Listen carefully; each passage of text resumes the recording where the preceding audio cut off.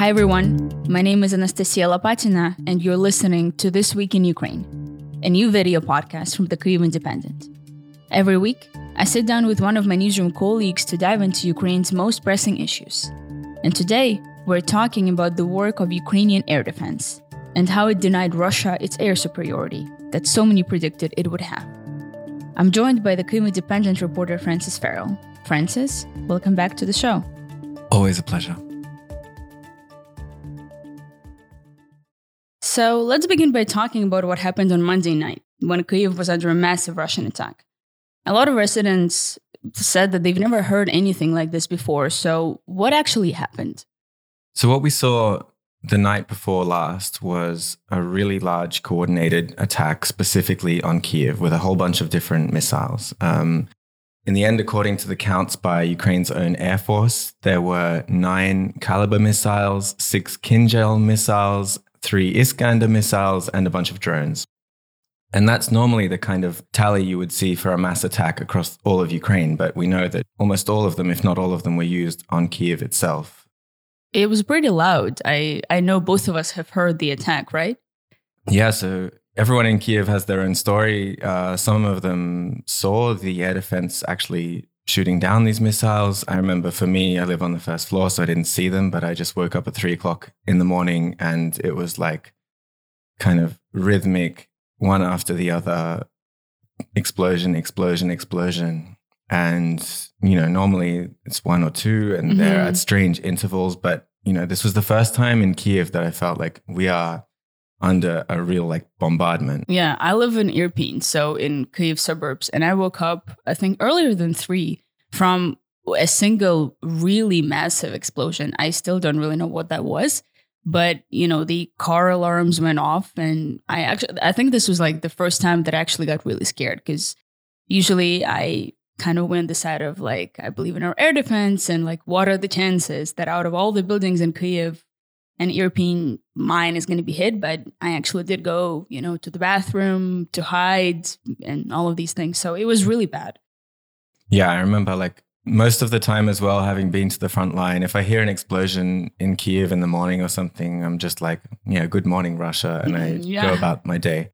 That's most of us. Yeah, but this time it was we are under attack. Something interesting is happening. And what were they trying to achieve with this attack?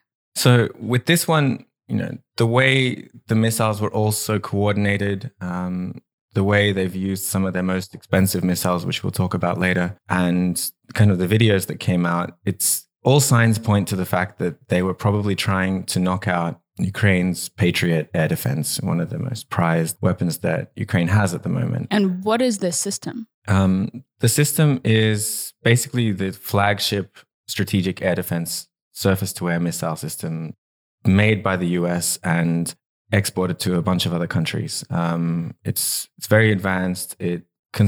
One battery consists of 8 launchers. So what we normally see when we think of the Patriot, we see a launcher.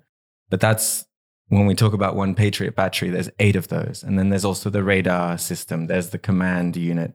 There's the antenna system, the power station. So it's a very complicated system, but also very mobile and very effective. And it can shoot down both missiles, cruise missiles, ballistic missiles, as well as enemy air targets, enemy aircraft at quite long range. So it's an impressive system. Ukraine asked for it for a long time and didn't get it. Finally, only in December, around the time when Zelensky visited Washington, did they finally agree. Ukraine got one from the US, one from Germany, and also the Netherlands provided launchers and missiles. And they arrived only in April, and now they've started working in May. So this huge attack was solely to try and destroy the Patriot? Did they succeed? Yeah, the attack was almost certainly just to destroy the Patriot. You could see with the way these really expensive missiles were used.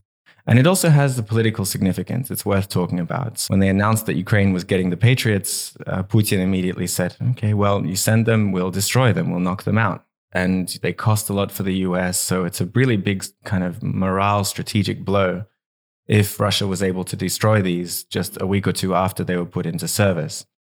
And as for whether they succeeded or not, at first, Russia immediately said that we knocked out the Patriot. And I mean, they also said that they destroyed more HIMARS system that we currently have in Ukraine. So yeah, but on the other hand, Ukraine said that they didn't hit anything at all. They said that all the missiles were shot down, everything was perfect. So there is this kind of war propaganda on both sides when it comes to the official accounts. And then later, CNN and the New York Times talked to US officials, as they do. And they said that according to them, one of the systems was slightly damaged, received some minor damage, probably one of the launchers. But it's still operational. It doesn't need to be taken away for repairs. So, yeah, you could definitely say this was a huge victory for Ukraine's air defense, and that Russia failed in their goals. And why is this system so valuable? How does it differ from other air defense systems that Ukraine has already? Well, again, it's the flagship Western strategic air defense system. It's very significant. It's a symbol of how Ukraine is now really getting the top Western gear and Western tech. More importantly, for the actual military side of things, it's the only replacement that the West can provide for Ukraine for its own strategic kind of long-range surface-to-air missiles. But it's not only a replacement; it's an upgrade in many ways. It performs better, and we know that these last attacks have shown that it can shoot down missiles that Ukraine's air defense could previously not shoot down. So those missiles which Russia was using imperviously can now be countered. And of course, the political value, like it's really Ukraine's pride and joy when it comes to their weapons at the moment, along with HIMARS and Leopard tanks and that kind of thing. To understand air defense just a bit better, it's also useful to look at what the air defense is actually defending Ukraine against. So tell us a bit about the different weapons Russia uses against Ukraine. Well, if we're limiting the discussion to what Russia's using long range against cities, of course, the battlefield thing, there's all kinds of artillery, all kinds of other weapons being used. But if we're talking about Ukrainian cities, if we're talking about maybe Ukrainian critical infrastructure, then we're talking about Russia's long range missile capabilities. And so there are the sea-launched cruise missiles like the Calibers. There are the air-launched cruise missiles, which are often launched from deep inside Russia from bombers. There are the Iskander ballistic missiles, which follow a ballistic trajectory, and they have a range of about 500 kilometers. And there are these Kinjals as well, which are air-launched ballistic missiles. So to just explain, they're launched from a bomber fighter aircraft, usually the MiG-31, and they come in very fast, and they're hypersonic. They've just been recently released by Russia and advertised as this kind of super weapon that's impossible to shoot down. So these missiles all have different characteristics. Some are more easy to shoot down than others. And in these mass missile attacks that Russia has been using against Ukraine, they often use a combination of them. And so which ones have posed the biggest threat to Ukraine and have been hardest to intercept? There is this famous Kinjal, which Russia talks a lot about. It's Russian for dagger. It's very intimidating. And Russian propaganda has talked about how it's impossible to shoot down, hypersonic. And Ukraine has also admitted that we can't shoot these down. Russia has a very limited stock of them, and we'll talk about that. But so instead, they've used a lot of these missiles called the Ka-22, which are actually originally designed way back in the Soviet Union to attack large ships, including aircraft carriers. And so they've got a huge warhead. They're very destructive. And because of the way they fly as well, Ukraine has also said, we can't shoot these down. And this missile specifically has been the culprit in some of the most brutal attacks against civilians in the Kremenchuk shopping center, as well as the Dnipro in January, the apartment building, which, you could see there was just folded like cards. Yeah, it was just a huge hole where this building once was. And in both those occasions, it was this Ka-22 missile, which Ukraine said, we can't shoot down. And so why can't Ukraine shoot those down? Is that just the speed or the trajectory? Yeah, it's partly the speed and partly the trajectory, because cruise missiles, for example, they just fly horizontally at a consistent altitude. And so it's easier to pick that up by radar, maybe when they're a long way back. Whereas missiles like the Kinjal or even the Kha-22, it's a cruise missile, but it has characteristics of a ballistic missile. So that means that they come in on a very vertical trajectory very quickly. And do you know how many missiles Russia still has left altogether? Obviously, all of these kind of estimates are just estimates. Right. Ukraine themselves, the defense ministry put out some numbers over winter about how many missiles they thought Russia had left in terms of their high precision missile stockpiles. So these are the long range ones that we've been talking about. They said in January that Russia had about 530 of these long range high precision missiles left, which is only about 19% of what they were estimated to have before the full scale invasion. We know since then there have been more mass missile strikes, dozens more, hundreds more maybe, of these missiles have been used. They've also, they're starting to produce them, but we know that they have a lot of trouble producing them because of sanctions, because of the state of their industry in general.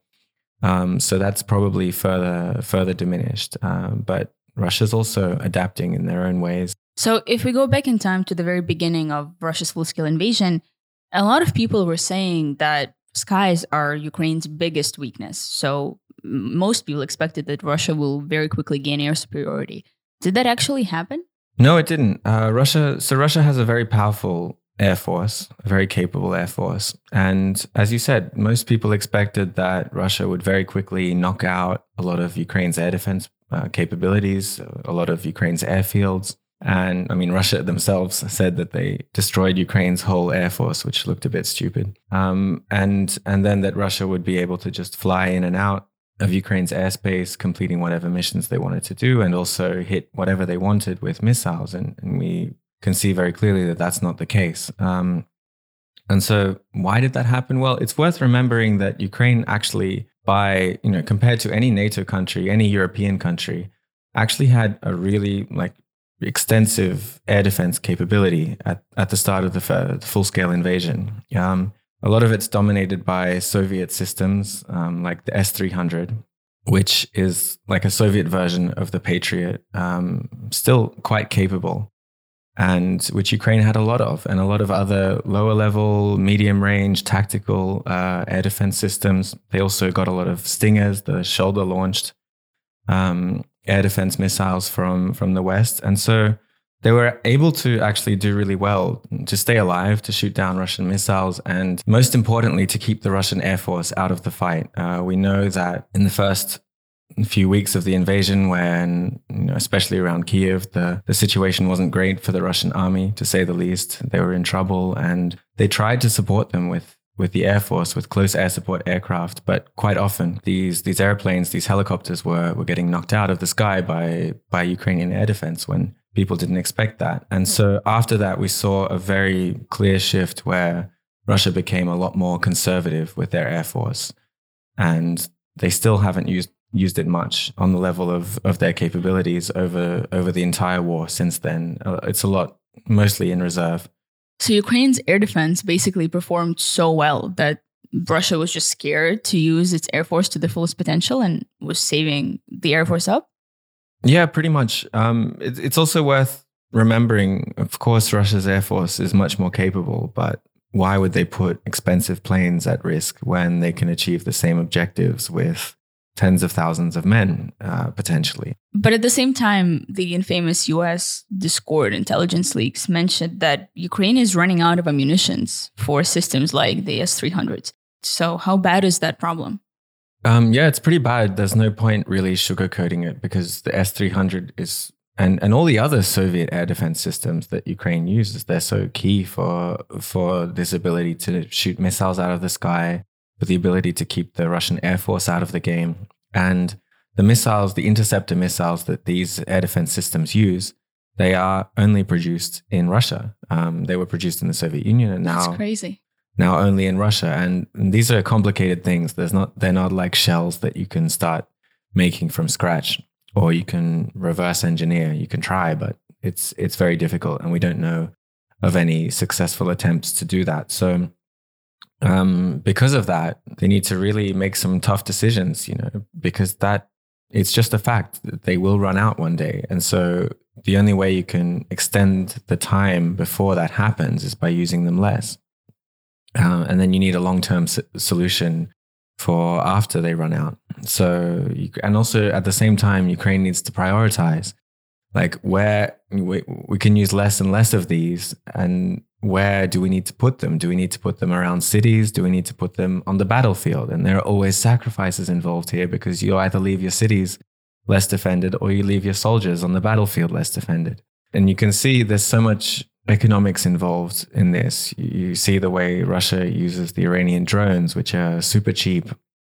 And that's, they're very easy to shoot down, but they're specifically designed so that they're used in a way that Ukraine is forced to use these limited air defense missiles against them, to use them up quicker. And then Ukraine responds to that by creating these mobile teams of Shahid Iranian drone hunters, where they put a machine gun on a pickup truck, because they know themselves that they can't be using an S-300 to shoot down a Shahid. It's such a complicated game of cat and mouse. So basically, the main air defense system that Ukraine is using, the S-300, was made in the Soviet times, and it was produced in Russia with the Russian industrial defense complex.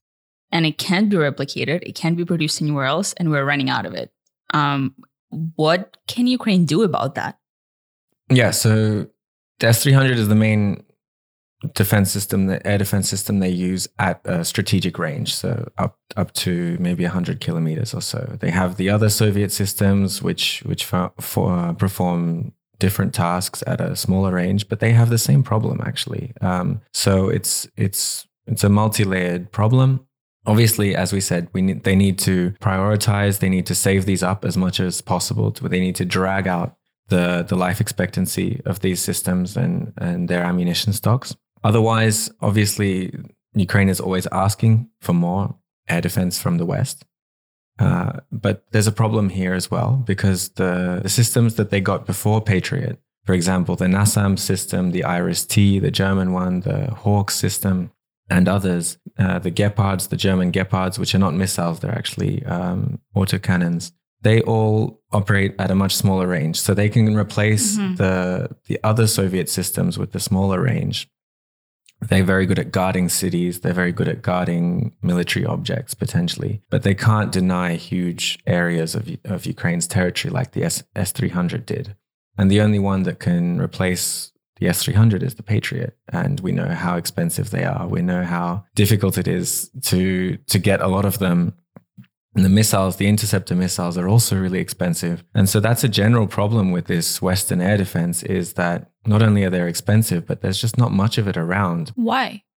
Because NATO countries, in the wars that they've been fighting in the last few decades, they've almost always been able to rely on air superiority. They've almost always known that they're not going to be fighting against an enemy with an amazing strong air force. So they never prepared for peer-to-peer competition, essentially. Basically, yeah. And especially on this industrial level of huge scale state-to-state war that we see between Russia and Ukraine. So they just don't have it in their stocks to provide Ukraine with the kind of quantity of air defense that can replace Ukraine's own impressive Soviet-era stocks. Just to give an idea of the scale involved here, it's estimated that Ukraine had about 100 functioning operational batteries of S-300 at the time of the full-scale invasion.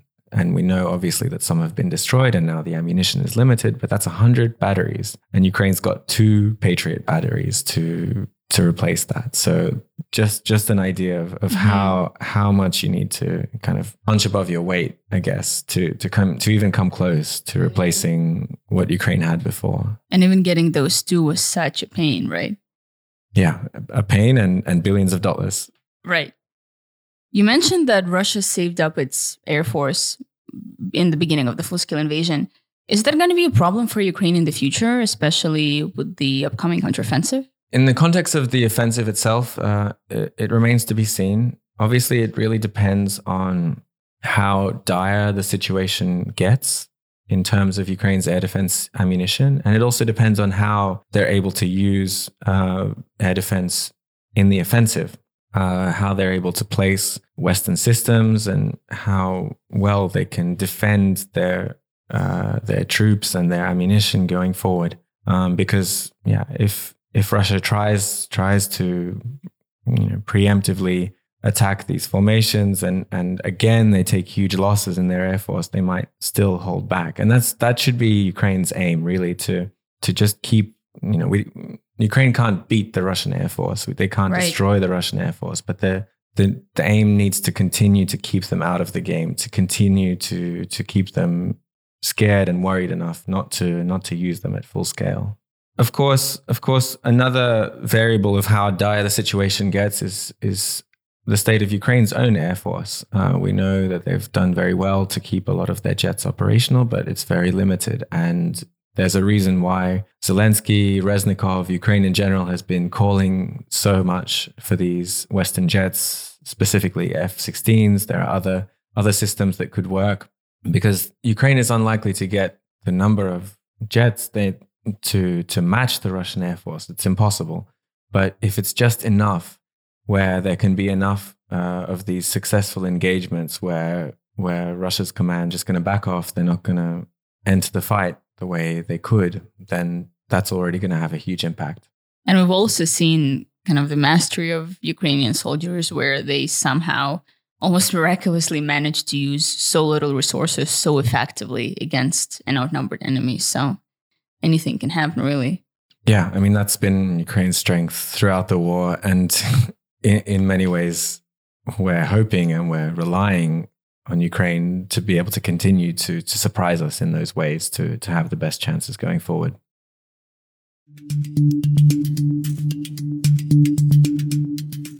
We're now going to be moving to some questions that we received on Patreon. As always, our patrons get a chance to ask us questions before every single episode. And they also get exclusive access to events like thematic discussions with editors and more.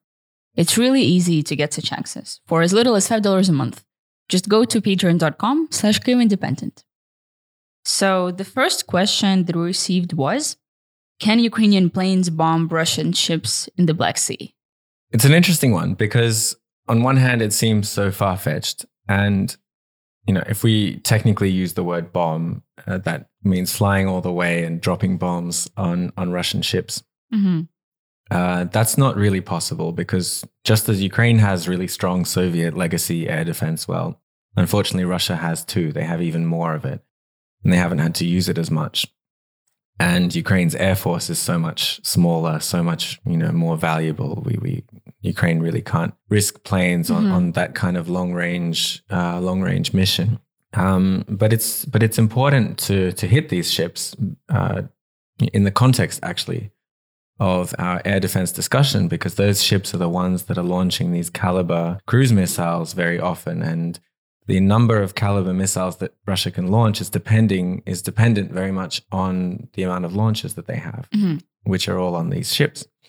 So it's actually a very important target, and there's maybe potentially a bit of hope now that Ukraine has received these new long-range Storm Shadow missiles from the UK, which are the longest range missiles that anyone has given Ukraine so far. And I think France also said they would send their own kind of long-range missiles, which they didn't specify what they were. But with that kind of range, Ukraine will now be able to hit almost anything in Crimea, including the Black Sea Fleet in Sevastopol, which could make a huge difference. They're expensive, and we don't know how many they'll get. So again, there'll be decisions made, priority targets, but that could be a very important target to hit. Another question was, are there any systems that could protect people at closer range risk from artillery or missile attacks in places like Kharkiv and Kherson? The patron totally understands there is barely any time to detect incoming fire, but is there anything out there which could protect civilians, they ask? Again, yeah, it's a good question. And the threat to Kyiv, for example, is not something you can compare to the threat to a city that's much closer to the front line. That's always it's always a question of distance, and it's a question of what Russia can use to hit a certain target, a certain city. And I mean, the most tragic case right now is obviously Kherson, because Russia was pushed back across the river, the Dnipro, but they're only a few kilometers away from Kherson, and it's basically impossible to push them back any further. And so they're using artillery, howitzers, Grad rocket launchers. And I guess the only way to counter that is just to hit the artillery battery back, right? Yeah, exactly. Counter battery fire, hitting ammunition stocks, basically deterring the Russians from continuing to roll up their guns to the river and to shoot at the city. There's no other way to really intercept those kind of munitions. With a place like Kharkiv, where Russia's a bit further back, Kharkiv, Zaporizhia, potentially Mykolaiv, we know that what they're hitting these cities with a lot is their own S-300 missiles, which have been converted to attack targets on the ground. How is that possible? Well, as with any other air defense surface-to-air missile system that works with a missile, they launch a missile at a target that they've found with radar at a certain part of the sky. That's how the missile is guided. But here, of course, the target isn't in the air, the target is on the ground. So they put in the same coordinates in the air and calculate around where it's going to land on the ground, fired at that part of the air. That's insane. Yeah. And the consequence of that is that this is not a precision missile. It's really inaccurate. And because it's so inaccurate, that's why it's mostly used as a tool of terror, just terrorizing cities. In Zaporizhia, in Kharkiv, Mykolaiv, having been there, seen places where, also in Donbass, this is used, Kramatorsk. This is the kind of place where these are used a lot. And they were also pretty much impossible for Ukraine to shoot down with their shorter range tactical air defense systems, the Soviet ones especially. And in fact, it was also possible that Patriot was the only system that could shoot this down. But we've only got two. Yes, and more importantly, the interceptor missiles for the Patriot, they cost a lot of money, like several millions of dollars just for each interceptor missile. So we know for sure that Ukraine won't be using Patriot to shoot down S-300 missiles that are inaccurate, that are not going to hit an important target, and Russia has thousands of them. So again, Patriot's out of the question, and again, this is just one of those reasons that cities that are closest to the front line, they're going to be victim to these attacks, this attempt at just basically terrorizing them long into the future. Well, Francis, thank you. This was very interesting. As usual, it's a pleasure. Also this week, Ukrainian military regained 20 square kilometers of land on the outskirts of Bakhmut, Ukraine's defense ministry reported on May 16th. Yet according to the Institute for the Study of War, Russia is still likely committed to reinforcing offensive efforts in Bakhmut, despite Ukraine's successful counterattacks. The head of Ukraine's Supreme Court, Всеволод Knyazhev, was arrested when receiving a bribe of around $3 million. Ukraine's official anti-corruption bodies said they had exposed a large-scale corruption scheme in the Supreme Court, which was carried out by the court's leadership. And CNN reported on May 16th that Ukraine has already used some of the Storm Shadow missiles provided by the UK. These are reportedly the longest-range missiles Ukraine has at the moment. We'll be back next week. Thank you for listening.